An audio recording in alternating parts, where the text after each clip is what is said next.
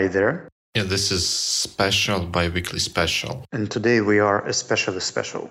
Yes, because we previously told you that there will be only one of us in a special, but today there are two of us, and this is because the special is special, especially. And the reason for that being that we are here launching a new podcast for Sonar One. You may remember that when we started bi-weekly, we kind of promised that we will be covering topics related to English and how it is used in IT and how it makes our lives richer and opens new horizons for every English speaker. And at some point, we kind of felt, myself especially, that we are failing to deliver on that promise because we are lacking a system and systematic approach to discussing and presenting various issues related to English.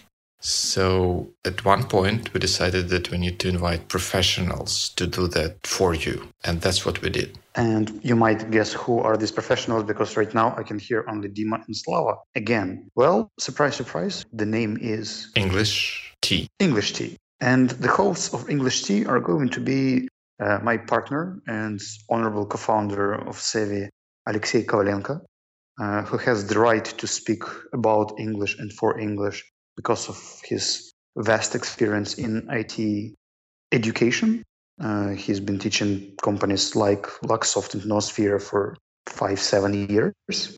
And the other point you should know about him is that he possesses a certification by Cambridge CELTA, which will hopefully bring in the structure and system which Dima promised. The other person is one of the most energetic and energizing teachers we have, Elia Bessarabova.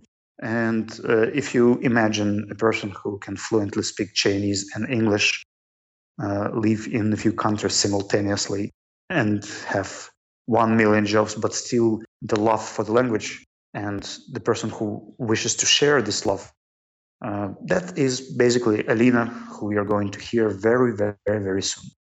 So you're listening to Special, but it will work in a slightly different way. And Dima, will you tell how? Sure. So we've included the first episode of English Tea in this bi-weekly special. So right when we stop talking, you will be taking for a cup of English tea with Alexey and Ella on the first episode. But then you will need to subscribe to English Tea separately. It will be a separate podcast with its own hosts, with its own page and everything, which comes with a great podcast. So right after this special ends, you should go to our site, sonar.one, find English Tea there, right there on the front page, and there will be a link to subscribe to English Tea in iTunes, and also there will be a link for the RSS feed for those who know what it is, which will allow you to subscribe to this podcast in any podcast player on any platform.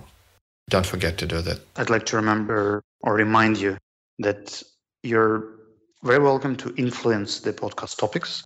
And as you're listening to Alexey and Elia, you're very welcome to suggest your ideas or bring in the topics you would like to hear. And I'm sure guys will process them, make podcasts on your request. So let us know what you would like to hear, and I'm sure you'll get some food for thoughts.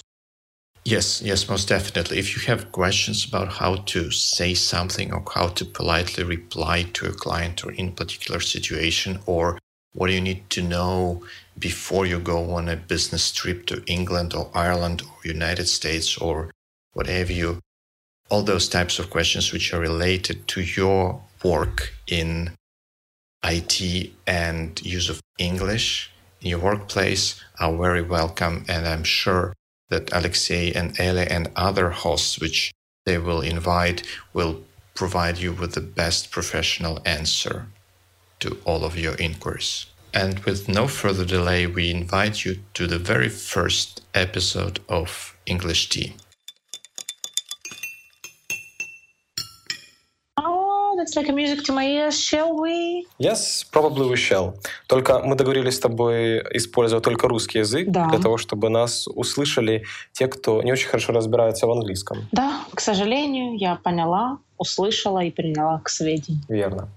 Хотелось бы начать с того, что очень часто наши студенты по какой-то причине используют не совсем те слова, которые должны. То есть они вроде бы используют правильные слова, но не всегда native спикеры их понимают. Я приведу хороший пример. Вот представь себе такую ситуацию. Заходит человек на собрание, по всей видимости, team lead, и хочет как-то подбодрить своих подчиненных. И такой говорит: «Guys, I see you are sleepy, I'll turn you on». Да. И если мы посмотрим на перевод слова turn on, это действительно означает завести, взбудоражить, но, к сожалению, немножко в таком сексуальном подтексте.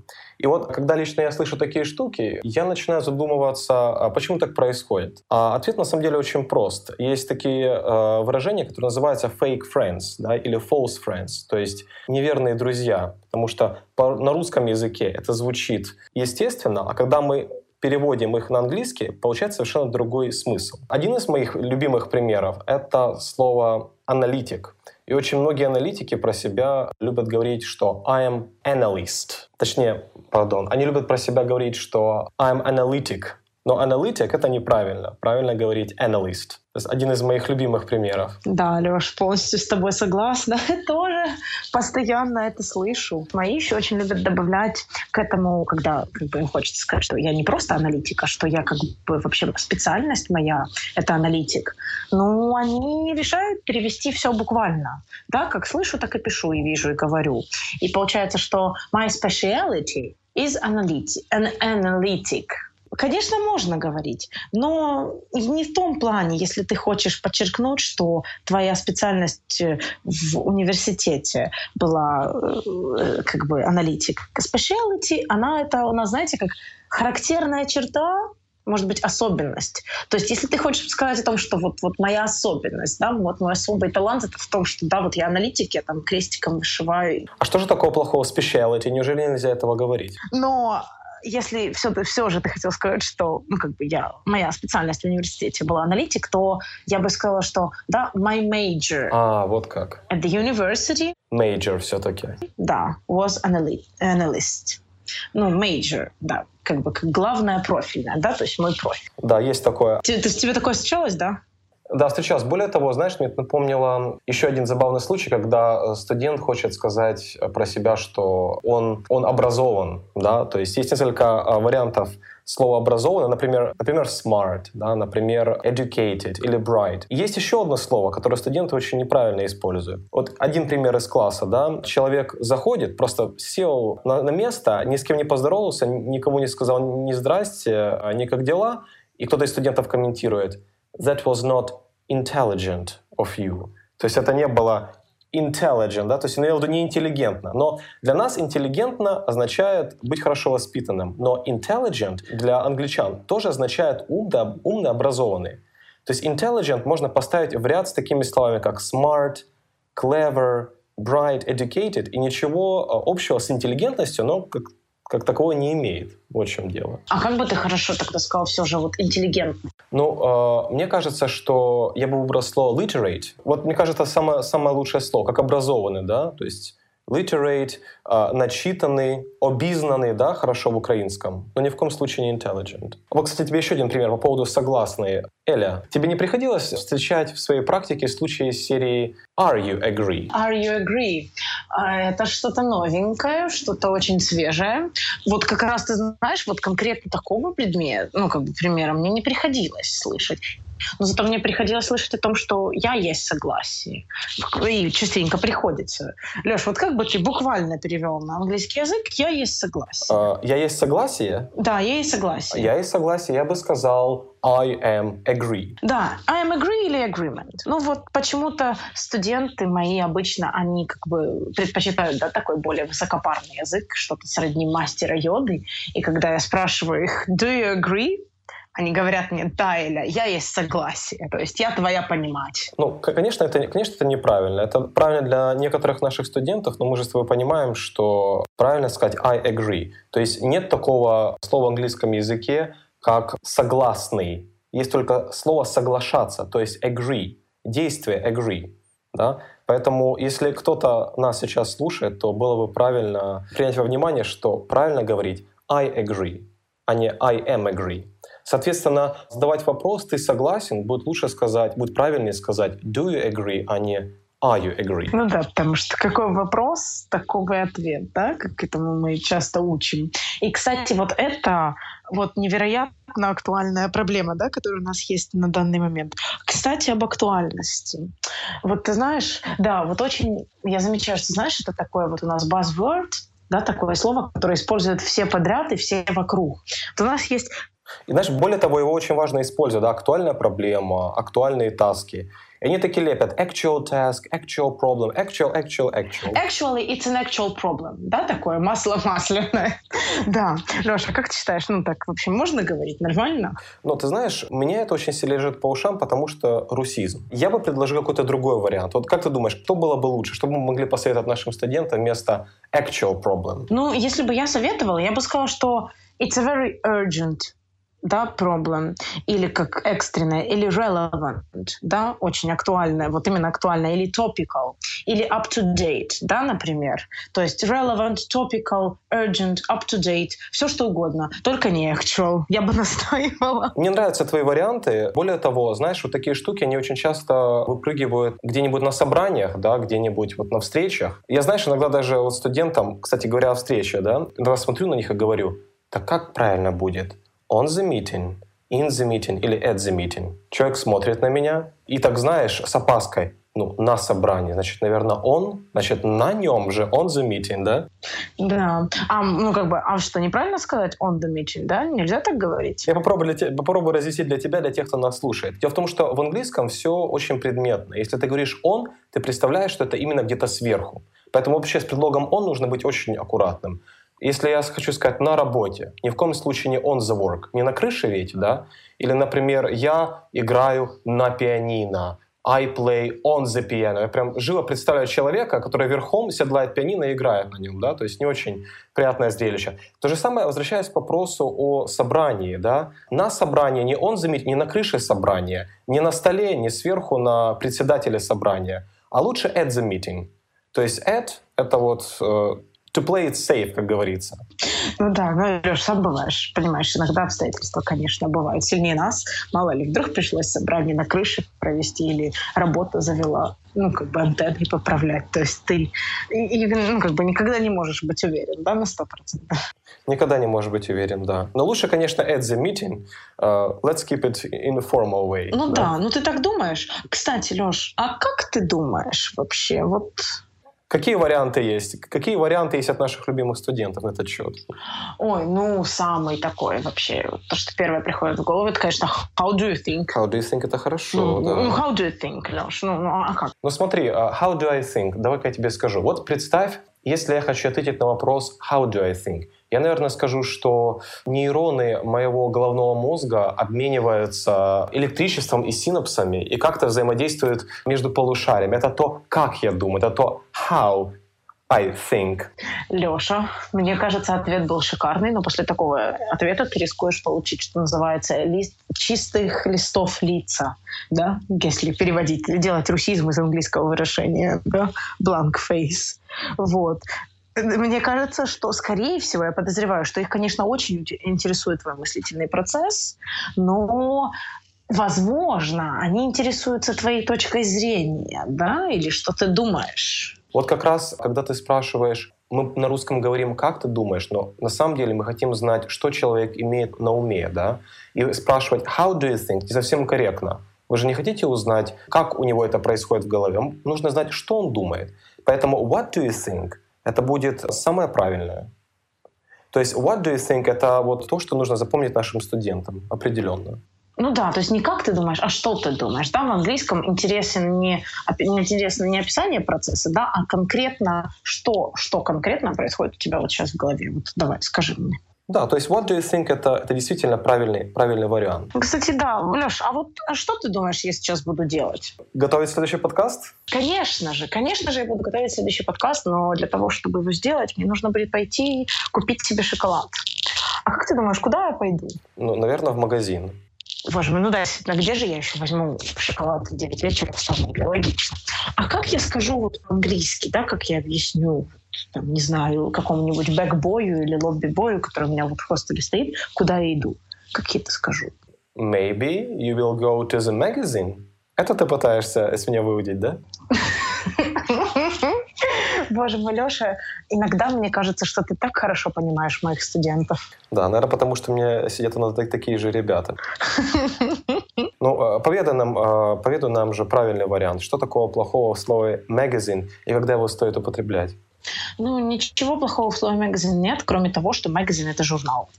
То есть, когда ты говоришь, что я иду в журнал, ну, жди недоуменный такой лук. И как бы фразу о том, как это вообще, ну, или как это вообще возможно, или просто покрученный палец у виска. Да?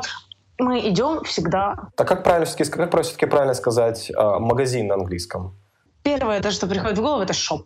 Однозначно шоп, который у нас есть, только не кофе-шоп, и там не ти-шоп, а именно обычный шоп. Да? Если это магазинчик на углу, мы можем сказать corner shop.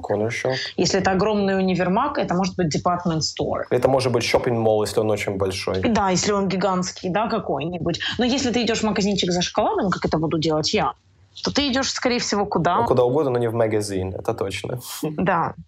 Лёш, и вот еще у меня к тебе был такой вопрос. Вот как ты ухитряешься быть такой деловой колбасой? Я имею в виду, ты же везде все успеваешь. Как у тебя это получается? Знаешь, вопрос, наверное, не в том, как у меня что-то получается, вопрос в том, как я могу или не могу сказать о себе такое или о других, что другой деловая колбаса.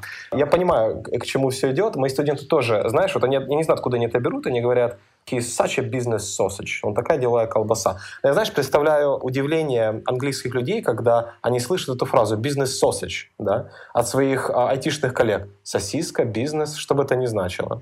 Понятное дело, что мы не можем сказать business sausage, да? Какие варианты мы могли бы предложить здесь нашим слушателям? Дорогим слушателям я бы предложила сказать, что I'm such an eager beaver, да?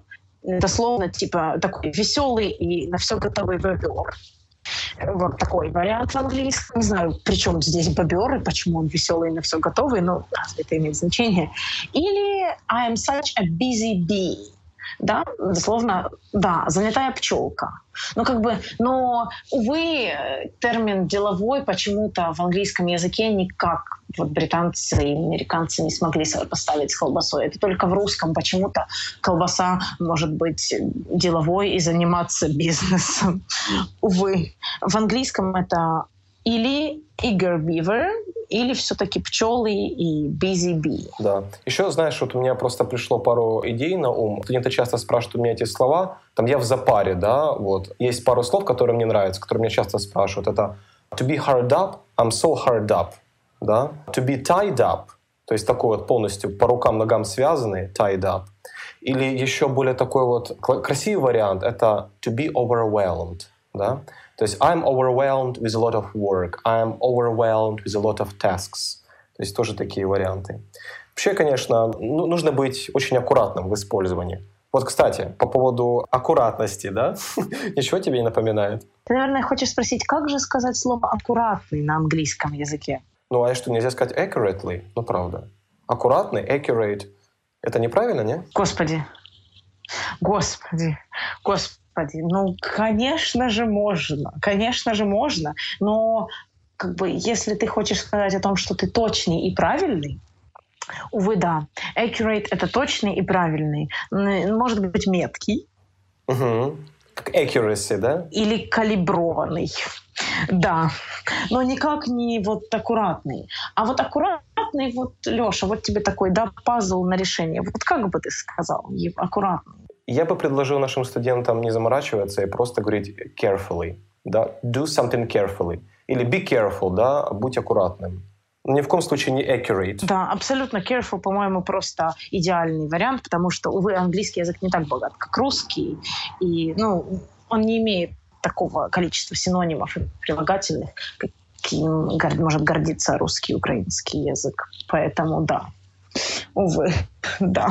Знаешь, раз мы с тобой уже начали говорить про деловую колбасу, да, вот там еще был хороший пример о том, как правильно вести свой бизнес. Что твои студенты говорят на этот счет? Потому что вот мне просто интересно, какие ошибки бывают тут. У нас был разговор о бизнесе, и мне стоило залепить такую фразу, что «Oh, так он что, runs his business on his own?» И мои студенты, да, они восприняли все очень буквально. Ну вот реально, вот прям очень буквально. Можешь догадаться, как именно они это перевели?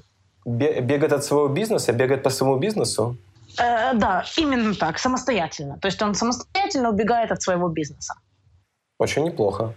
А что бы мы им посоветовали? Как бы мы посоветовали им правильно сказать, руководить своим бизнесом? Well, he runs his business on his own. Что значит, что он, да, самостоятельно управляет своими делами, да, своим бизнесом, своими делами. Вот, то есть он от него не бегает, а скорее управляет. Правильно, верно же я говорю, да, Леш? Так, есть такое. Да, именно так. Хорошо. Но я думаю, что пока что у меня, в принципе, все примеры, да, которые собрались у меня за эту неделю. У тебя что-нибудь еще есть, какие-нибудь интересные истории? У меня много историй, но давай же оставим что-нибудь на следующий раз. Давай. Более того, у меня есть предложение пройти сейчас по всему тому, что мы с тобой сказали, и чтобы у слушателя была возможность сделать небольшой ревью, небольшой итог нашего с тобой разговора. Вот, например, как правильно сказать, что я аналитик? I'm analytic or I'm an analyst? Ага, ну я голосую за analyst. Analyst равно аналитик. Хорошо. Отлично. Лёш, моя специальность в университете была вот аналитик. Как бы ты сказал, my specialty was... My major is analyst. Analyst, конечно. Отлично. Как правильно сказать, если я согласен с тобой? I am agree или просто I agree? I agree. Я думаю, что это будет более правильный вариант. И более того, когда мы спрашиваем, согласен ли ты со мной, мы говорим do you agree вместо are you agree. Do you agree? Правильный вариант.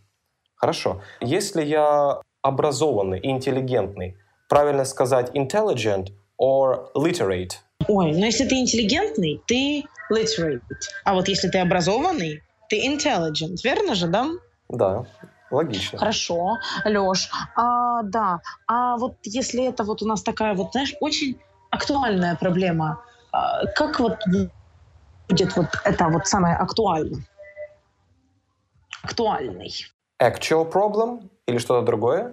Ну, это или relevant, да, или up to date, или urgent, или topical problem. Что угодно, но не actual. Быть на встрече. Варианты on the meeting, at the meeting, in the meeting. И, конечно же, правильный будет ни в коем случае не on the meeting. Правильный будет at the meeting. Ага, хорошо. Мы можем завести аудиторию, вот в буквальном смысле сказал, что типа сейчас я вас turn on. Нет, turn on можно завести только своего любимого человека при особых романтических ситуациях. А вот разогреть аудиторию лучше, конечно, warm up the audience. Да, если мы хотим сказать «как ты думаешь», правильный вариант будет «how do you think» или «what do you think». What do you think? Потому что нам интересно, да, мнение человека. Да. Лёш, а я вот сейчас в магазин иду. Да, хорошо. Как ты скажешь это на английском? Наверное, ты идешь shop или corner shop. Никак не магазин. Ну да. Ну или в шоппинг-молл, да, или в department store. Ну куда-нибудь. Но точно не в журнал я иду. Вот, да. Конечно. А если я хочу пожелать тебе быть аккуратным, осторожным на своем пути в магазин, это будет be accurate или be careful? Я думаю, что все-таки careful, потому что тщательность, это именно ведь это значит у нас accurate, как тщательный и правильный. Тщательность при выборе шоколада мне, конечно, пригодится, но все же осторожность первая, да, как говорится, как любят говорить британцы, safety first. Хорошо. Друзья, и для тех, кто слушал нас, мы хотели бы сделать небольшое завершение, небольшой посыл. Каждый раз, когда вы используете слово, и оно похоже на русское, мы бы вам очень советовали перепроверять его многократно. да, и смотреть, что это за значение, что оно означает. Потому что одно дело ошибиться в классе, нет никаких проблем, вас преподаватель сможет как-то поправить. Но если вы ошиблись где-нибудь на встрече или в переговорах, вы можете попасть в не очень приятную ситуацию. Так что в завершении хочу сказать, что если вы хотите сказать, что какую-то application или какое-то приложение нужно доработать ручками, это ни в коем случае не hand job. И если на собрании маркетологов вы хотите сказать, что вам нужно более глубокое погружение в маркет, penetrate — самое лучшее слово для того, чтобы начать это обсуждение. На этом мы желаем вам приятного дня, вечера или любого времени суток, где бы вы ни были. И, как говорится, stay tuned. Оставайтесь с нами. Да, пока-пока.